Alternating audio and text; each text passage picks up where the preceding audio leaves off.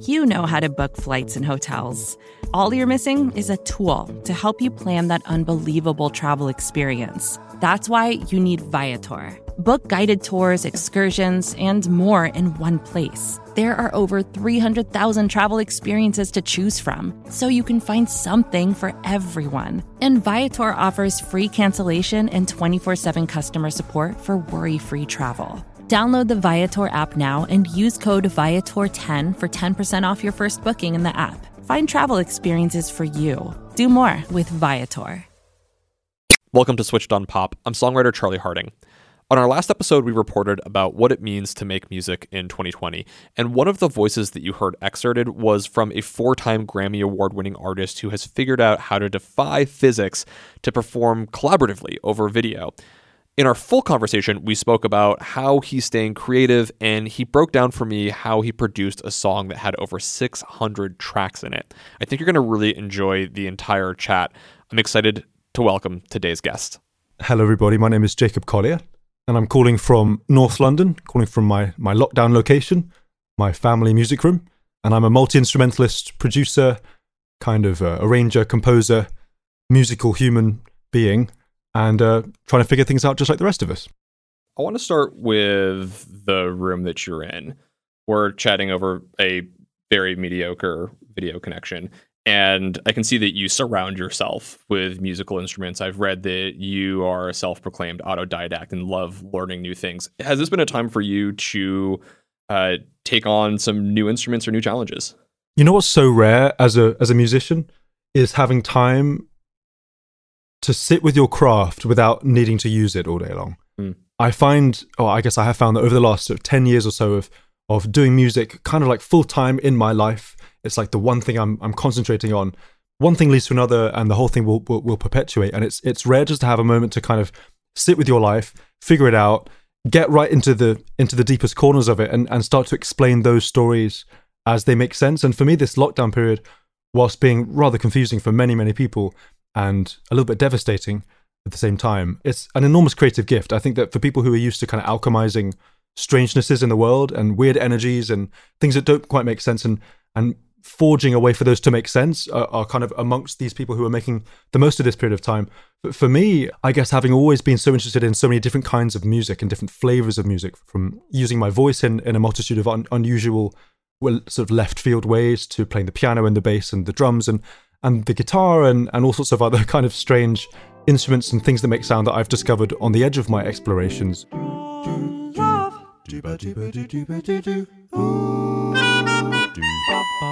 It's very rare that, that one gets to sit and think about what it all means. Tell me about this in the context of the music that you're making. I've loved being able to just, sit with my creative life at this funny part of my musical journey. I'm bang in the middle of this quadruple album, I suppose. 4 albums in one, called Jesse, D-J-E-S-S-E. Oh, Jesse, won't you call home back? Oh, Jesse, won't you call back home? And that process, I suppose, has been going on for a couple of years or so. And each of the albums is a totally different musical space, different genres, different collaborators, about 40 collaborators in total across the whole project. Wow. And I really haven't sat down and taken stock of it at all. I've just been racing to get it finished. And so now be able to think, okay, well, seeing as the deadlines are all kind of up for grabs and everything's changing and it's all a bit delocalized, why not kind of see how it's all feeling and zoom out for 1 second and kind of recalculate my priorities, which is, I suppose, what I've had the privilege of being able to do. What are you feeling about it right now? How has it changed for you? Well, some things that have been lacking, I think, in my life as a touring musician, as somebody who travels a lot for work and someone who's consistently in the studio and recording, is the moments of your life that don't feel spectacular. Sometimes those things give you the most stories to tell, but you kind of skim over them because there's always something big and important to do, It's like everything's leaning towards this big moment where this will happen, or I'll meet this person, or I'll travel to this place, or I'll play in this venue, or something big. Something big is always coming, right? It's the sort of eternal myth of most certainly education across the entirety of the universe, in my experience, but also the industry, whatever that means nowadays. I think that there's this thing that everything's leading to, that one moment everything will kind of blast and come true. And I think that that's the myth that seduces so many people to begin this journey of kind of releasing music and discovery, hoping that something big will happen. And I think the realization is with quarantine is that it's kind of all happening right now if you're ready to hear it. And I think that the moment you stop rushing around, those little moments of your life become so much more significant than the moments that feel kind of big and feel important and feel like they have a lot of gravity. Somehow the quietest moments with your family or with your cat or whatever tend to be the most disarming, the most surprising, and if you're ready to see them, the most kind of emotionally important, I find. Have you found that it has changed your relationship to the role of music in your life?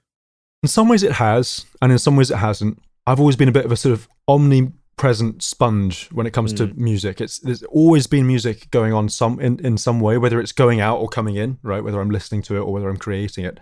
I think that the one sort of practical thing that's changed is that I love listening while traveling very much, and traveling is one of the only excuses I find where I can enter into listening properly, because it's like the moment where you feel like there's nothing much to be done other than just sitting and being in somebody else's world for a little while, you know? And so I miss that. I've had to create some scenarios where I have nothing to do but listen. So, for example, vacuuming the house, or as we call it in England, hoovering the house, much to the delight of my family, is a wonderful space for listening to music. But I feel like I'm making a lot more of it than I'm consuming, which is very interesting. And it changes your process when you listen to your own sounds as they're coming out more often than you listen to other sounds as they're coming in. But I sort of value both directions, and I'm experiencing a kind of a bit of a change in, again, priorities. Like what I listen for is changing, both in the music that seems to be coming out of me and the music that enters my life from other sources. Could you speak to one thing that you feel like a priority has shifted? Like what maybe something that had been less of a priority and now is something you're listening more for now? Yeah, for sure. I think in some ways I've been so focused for a lot of my life on what is going on musically, whether it's a rhythm or a harmony or a melody or a kind of production element or something strange, something sonic that moves around or whatever, the texture of the sound, that I haven't thought about space until now. And it's funny how you think about space when you're given it. I think that the space between the notes is where a lot more of the magic is occurring in my sort of reactive imagination than it used to be. I used to be responding to the stuff that was there. But I suppose a bit like the ancient Japanese writing philosophy, that writing is actually an inscription within stone, which makes it a yin process in the sense that you're carving out of something to find the shadow, and the shadow is the form. I love this idea, and I've always enjoyed it, but I've never really understood it until now.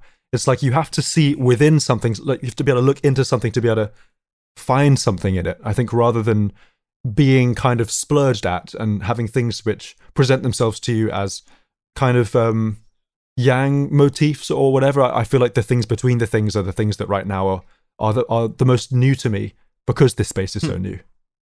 Well, maybe we can hear about some of that in what you've been working on. You have continued to record the ongoing 4-part album, Jesse. You've even released a song during this time, All I Need, with Mahalia and Ty Dolla $ign, which are some spectacular collaborators. Cause I love your smile. Let it shine, let it shine, let it shine, let it shine. I will sing it to the sun. You will always be the one for me. Let your love shine bright. Let your love. Tell me a little bit about how you have adapted your recording part of your life to this moment where you're now working entirely from home. It's funny. I think a lot of people have had to change plans drastically. People who use studios a lot of the time, use engineers, use producers, and use other instrumentalists. I feel kind of miraculously fortunate that I've always made music in this room, and I've always produced it here and mixed it here and played the instruments and done things alone. It's that comes with its own challenges, I suppose. But in a time like this, I've got this room which I'm currently speaking to you from, which is full of different things that make sound. There are little microphones hidden all over the place within the piano, above the door, these little room mics, drum overheads, and little guitar microphones around the room. I can sort of walk around and prod things, and the sounds that come out, I can record right into this computer here. And the wonderful thing I think about that is that this period of time has not really meant that the process has changed much. It's more the perspective that's changed, because I've always, well, I suppose I say always, but when I was about 7 years old, I got Cubase, which is a recording software, and by 11 I was hooked on Logic. And so I've used Logic for over half my life, I suppose, 14 years. And I think of it almost like an extension of this room. And I think of this room almost like an extension of myself in the sense that when I'm in here and I'm imagining music, almost before I finished imagining it, it's started to be created. And I found that I've kind of manifested a situation where there's an instantaneous flow from whatever madness is going on inside my head to something of a canvas or a real world. And I'm very lucky that this room is in my life. And this is the room where I learned to walk as a 1-year-old, you know. And it was my mum's teaching room for a while. And by about 10 years old, I sort of kicked her out and said, "Hey, do you mind if I use this room now?" And she very graciously said, "That's fine." And so since then, I spent so much time in here, and I've really enjoyed just sort of examining the process of listening and creating music. I've always listened to music, I suppose, as I've created it, with all these different layers going on, all these different facets. And I guess I'm the kind of musician who likes to stretch concepts to their absolute limits, whether it's, you know, musical harmony with chords, adding as many notes as I can into a chord, trying to figure out the significance, the gravity with all these notes and what they'll bring. And same is true with rhythm, you know, rhythms that are asymmetrical I really love, and things which have a bit of a lilt, whether it's Jay Dilla or Viennese waltz.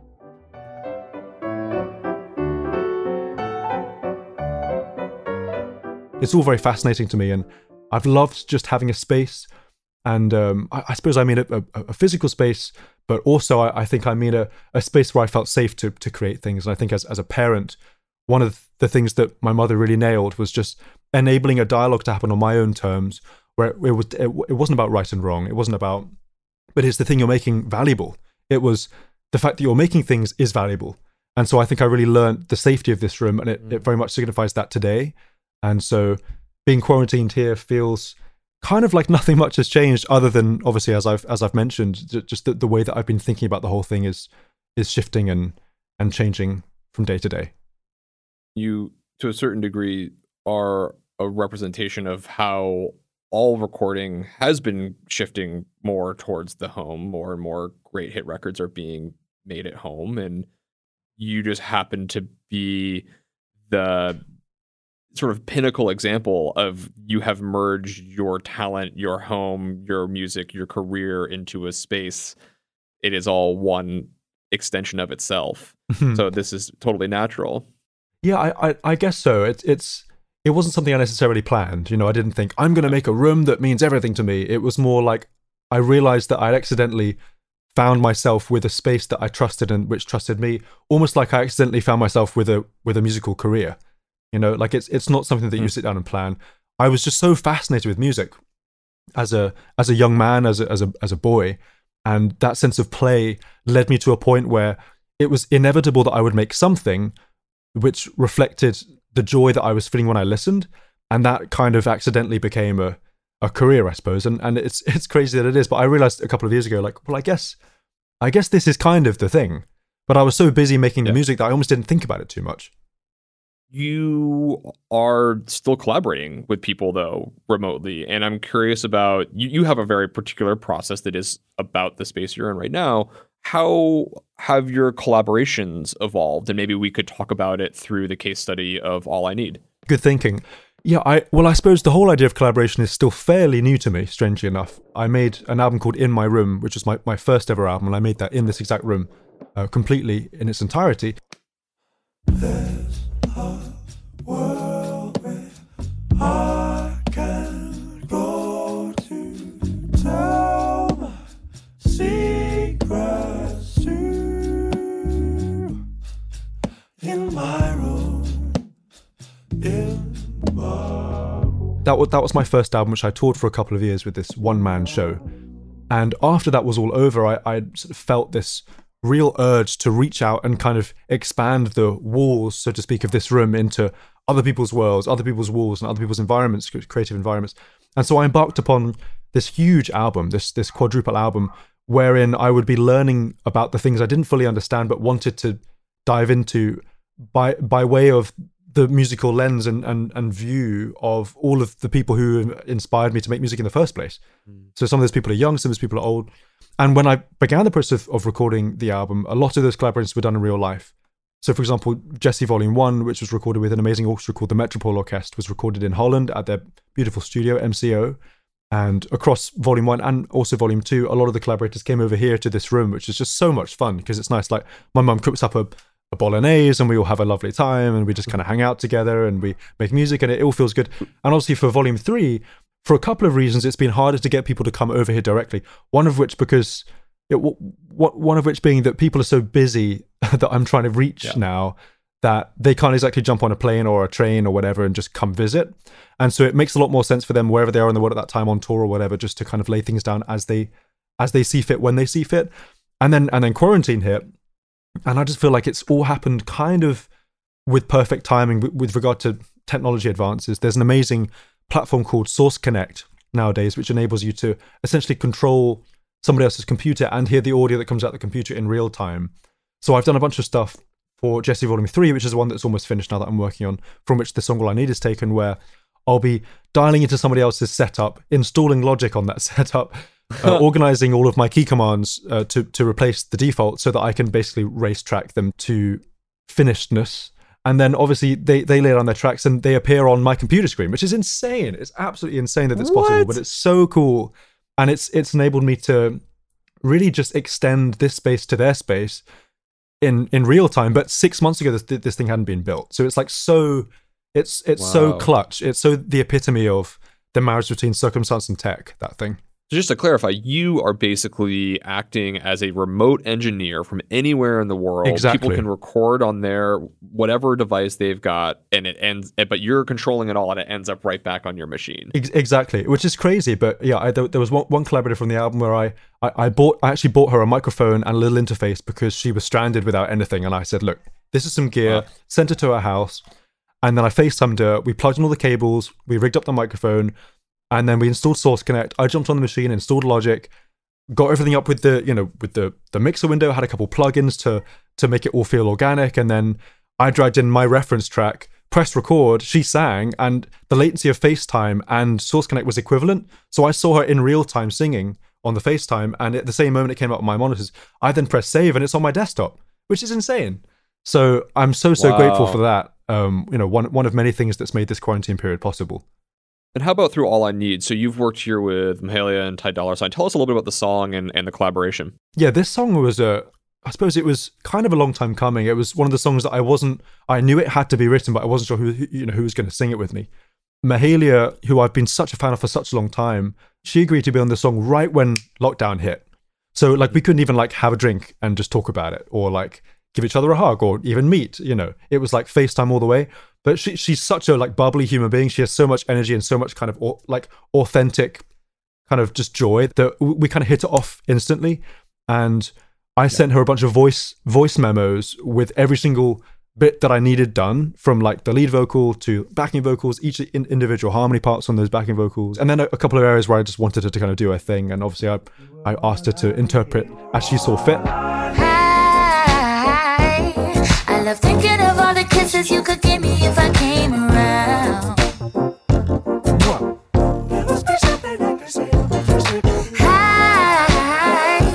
love the illumination you bring. It's just a shame that we couldn't hang out because the vibe was so amazing, and I feel like had we been in the same room, it would have been stratospheric, But she was rad. She engineered it all herself on her own.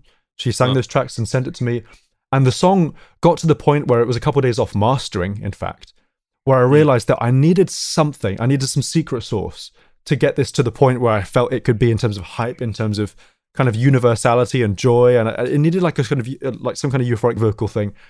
And so Ty, who I've known for about 2-3 years, he popped into my mind. I gave him a FaceTime, and he was like sitting at his setup, and I was like, "Hey, I've got a song, and would you be down to sing on it?" He said, "Of course." And so he then spent the next day singing all this stuff, and it was so beautiful and it was so colorful, and I've never heard him sing like that before. Because the thing about All I Need, the song that I wrote, was that it's kind of relatable groove wise, but there is a bunch of harmonic skullduggery going on, and Ty Dolla $ign being the kind of maverick that he is, he heard it all and he knew what to do with it.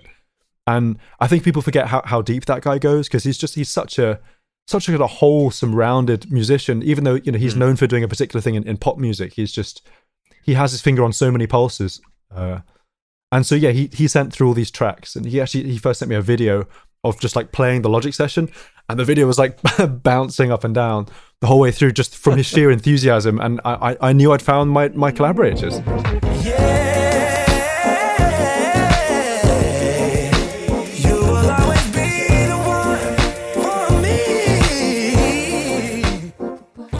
Brought his tracks in, mixed them all together, did a bunch of master bus compression and the whole thing. Man, this song was a bit gnarly because this song broke my record for a number of simultaneous Logic tracks. And when I say Logic tracks, it means like, I guess, one row of audio in the session. 646. I'd never made that many tracks. Yes, sir. I'd never made that many tracks before. Yeah, well, Logic, much to my delight, earlier this year, I believe it was, or maybe it was the end of last year, they actually upped the track limit to 1,000 from 256. Yeah, in fact, I heard from the grapevine that it was indeed for me, and I was quite bowled over by that fact. But but it's amazing. It's so liberating. I used to have to make 3 or 4 Logic sessions and sort of comp them together after the fact. But having an infinite canvas both horizontally and vertically is liberating for sure. At what moment in the song do we hear the most tracks that you've ever put together? Second chorus. Yeah. I guess the structure of the song is it's verse, and then it's another verse, and then it's a chorus, and then there's Ty's middle section, and then it goes into this euphoric second chorus. Cause every time I think about it, can't stop thinking about it. Can't stop thinking. 'Cause you were all I need. And there are a couple of noteworthy things that happen at this chorus. First is that it breaks the track limit, long standing. And second is that it goes up half a semitone in pitch. So it actually enters a microtonal key that does not exist on the piano. But what it does to your psychology is profound, because people aren't used yet. I'm looking forward to the time when they are used to it, but people aren't used to what I call cross-terrain modulations, which is modulating away from A equals 440. So the song is A equals 440 until that second chorus, and it's a bit of a skyrocket, but it goes up to the key of, I guess it's like G half sharp minor or B flat half sharp major. And it's a key that most of us don't think about when we go to sleep. I mean, I do, but people haven't listened to this key before. Like, it feels a bit like untrodden snow to the ear, especially having been in 440 for the whole song. It's like this whole new terrain. It feels impossible. It feels impossibly euphoric. It's like you've entered this other world where it's like your ears are hearing all these chords for the first time in their lives, because they kind of are.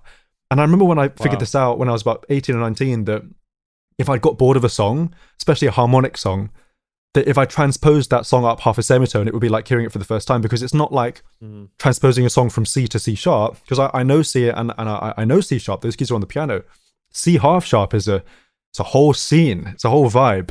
And so I got really hooked on the idea that one day I wanted to write a song that felt traditionally like a pop song, and just like kick this microphone modulation up just to kind of see what would happen.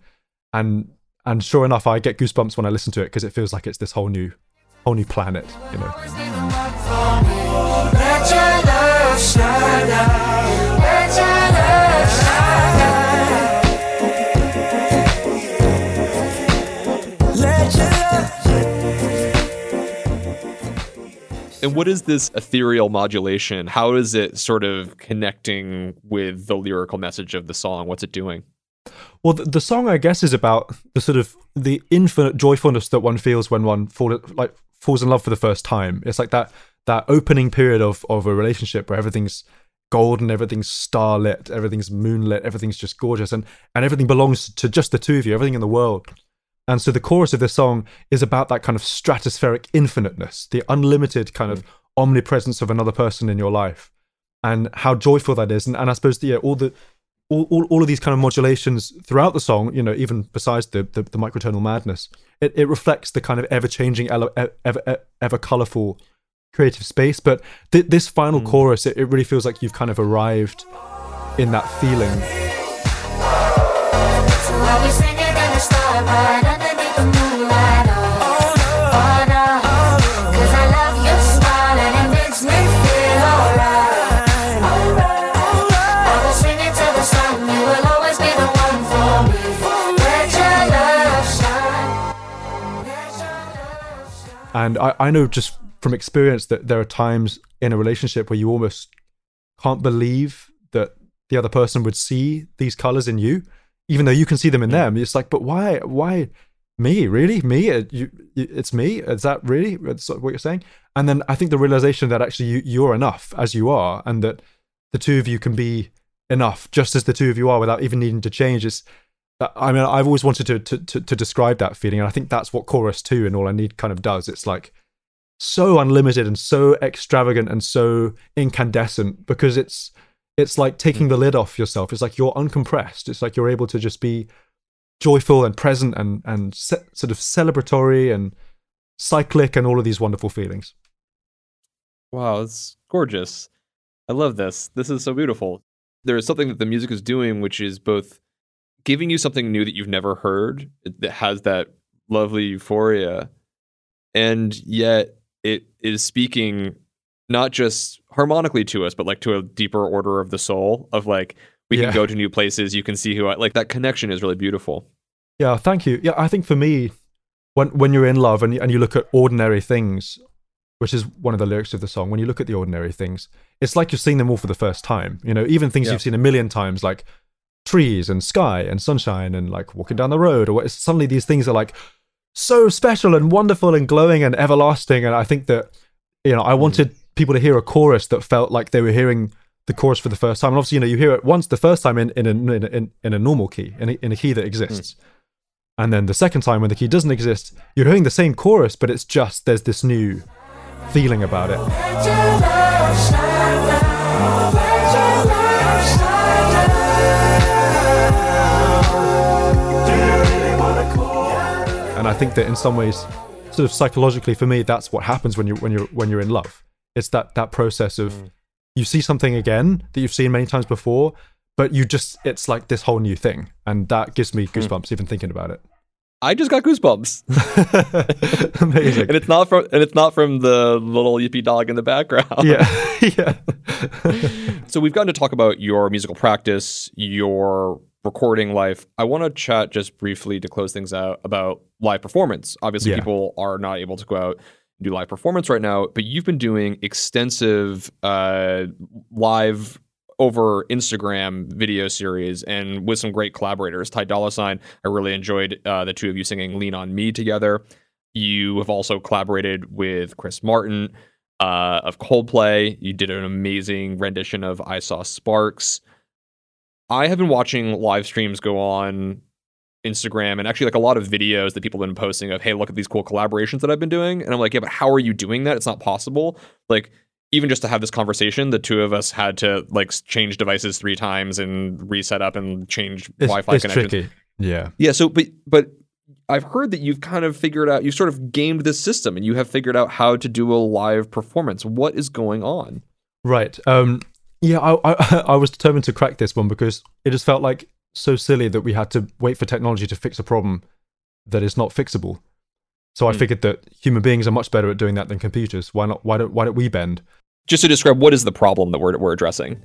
The problem is that when two people get on Instagram Live, or FaceTime for that matter, there is a small amount of latency which exists in physics because you're basically sending data across the ocean. You know, for example, right now I think we're about 9,000 kilometers apart or whatever. I'm in London, so I guess it's X amount of milliseconds, maybe 100 milliseconds or sometimes even less of latency. Now, when you're playing something, especially when it's something rhythmic, that amount of latency breaks the whole thing. And so really what the Instagram latency thing is, it's kind of just an excessive version of drag, except that it's happening in the opposite direction. I'm like preemptively dragging. As in like I'm playing ahead of the beat for a particular one, but it sounds like they're just being super, super expressive from my end because they're just being so drag. They're so behind the beat, but it kind of comes out right. When you say drag, what do you mean? If I go, I'm trying to think of a good example now. There's a song by D'Angelo. Well, it's not by D'Angelo, but he covers it called Feel Like Making Love. There's a horn line in that goes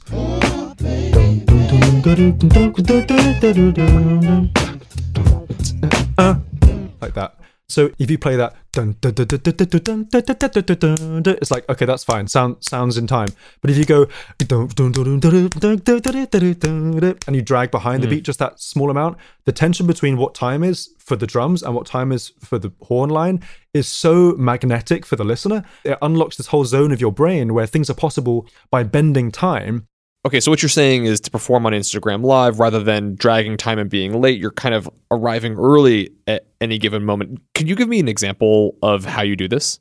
You know, say for example, it's like if I'm in 3 beats in a bar, 1, 2, 3, 1, and you sing "Happy Birthday to you," right?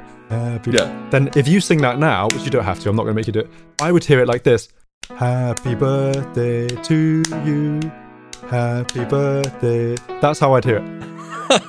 You just broke it. And so what I have to do in my brain is I have to compensate for that psychologically. I have to stay in time with myself. I have to listen a particular comma of an amount of time behind myself so that I'm interacting with you within your time frame and responding, but I'm staying where I am. So essentially I'm perceiving the music that's being played in 2 simultaneous tempos, one which is in the future and one which is in the present, and basically making that latency composition in my mind before everything I hear by a certain amount consistently so that it will come out with 0 latency. Thank you for introducing us to the rhythmic multiverse. I didn't know that such a thing existed. How did you train yourself to do this? I like these kinds of challenges. They make you think about music in a new way. I've got one of those brains that enjoys doing that. I suppose you have to get started. There's not really a hack for it other than being rhythmically aware and kind of being a bit courageous. You just have to try. Reason with me here. Did you like sit down for 10 hours and try this and you finally got it? Yeah, it wasn't exactly a 10-hour thing. In fact, I got on a live stream with Tori Kelly. Okay, so you're gonna do the thing where you don't listen to my time and stuff? Yes. Okay. Should we make a plan as to who's going to sing what bit, or should we just see what happens? Let's just see what happens. 2, 3.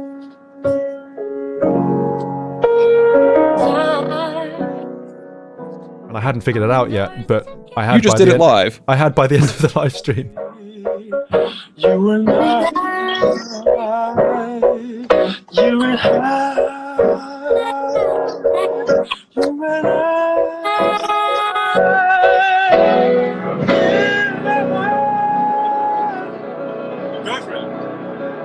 You can conquer the world.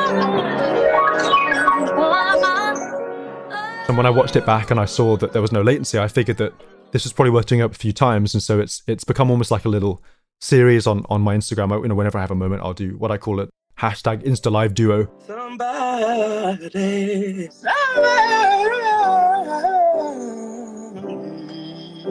Let's go. That was beautiful, bro. Hey, Lino.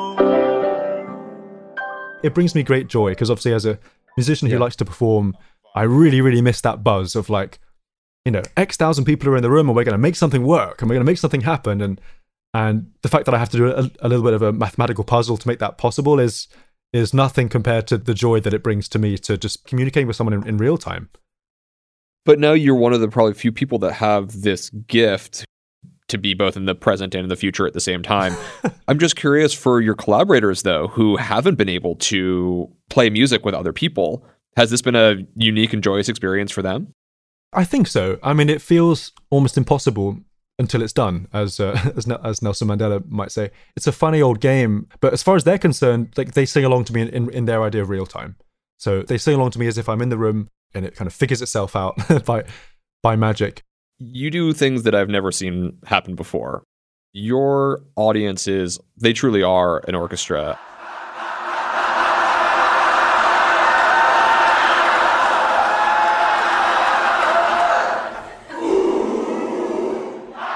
I love that feeling. I recently realized the most joyous instrument to play on stage is the audience, seeing as it's a wall of human beings, and I'm lucky enough to have a pretty musical fan base too. So yeah, I've recently got into a thing where I'll split the audience into different groups. All of this, I guess, without saying a word. I'll try and do it just with gestures alone, so it really feels like the process belongs to them. And then I'll feed notes, and those notes will go up and down. And then sometimes we'll do rhythms and we'll do grooves.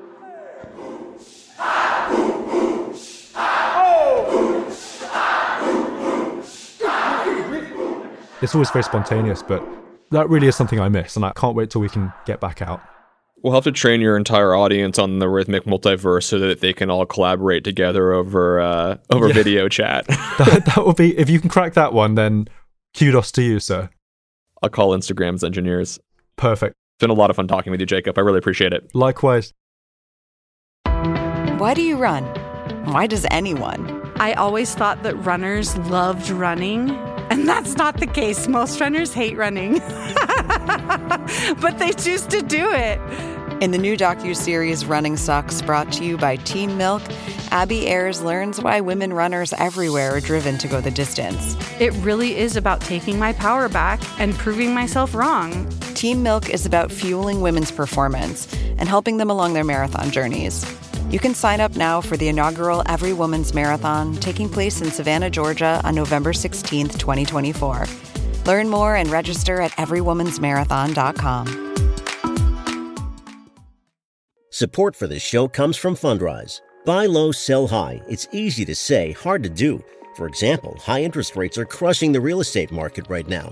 Demand is dropping and prices are falling, even for many of the best assets. It's no wonder the Fundrise Flagship Fund plans to go on a buying spree, expanding its billion-dollar real estate portfolio over the next few months. You can add the Fundrise Flagship Fund to your portfolio in just minutes, and with as little as $10 by visiting fundrise.com/Fox. Carefully consider the investment objectives, risks, charges, and expenses of the Fundrise Flagship Fund before investing. This and other information can be found in the fund's prospectus at fundrise.com/flagship. This is a paid advertisement.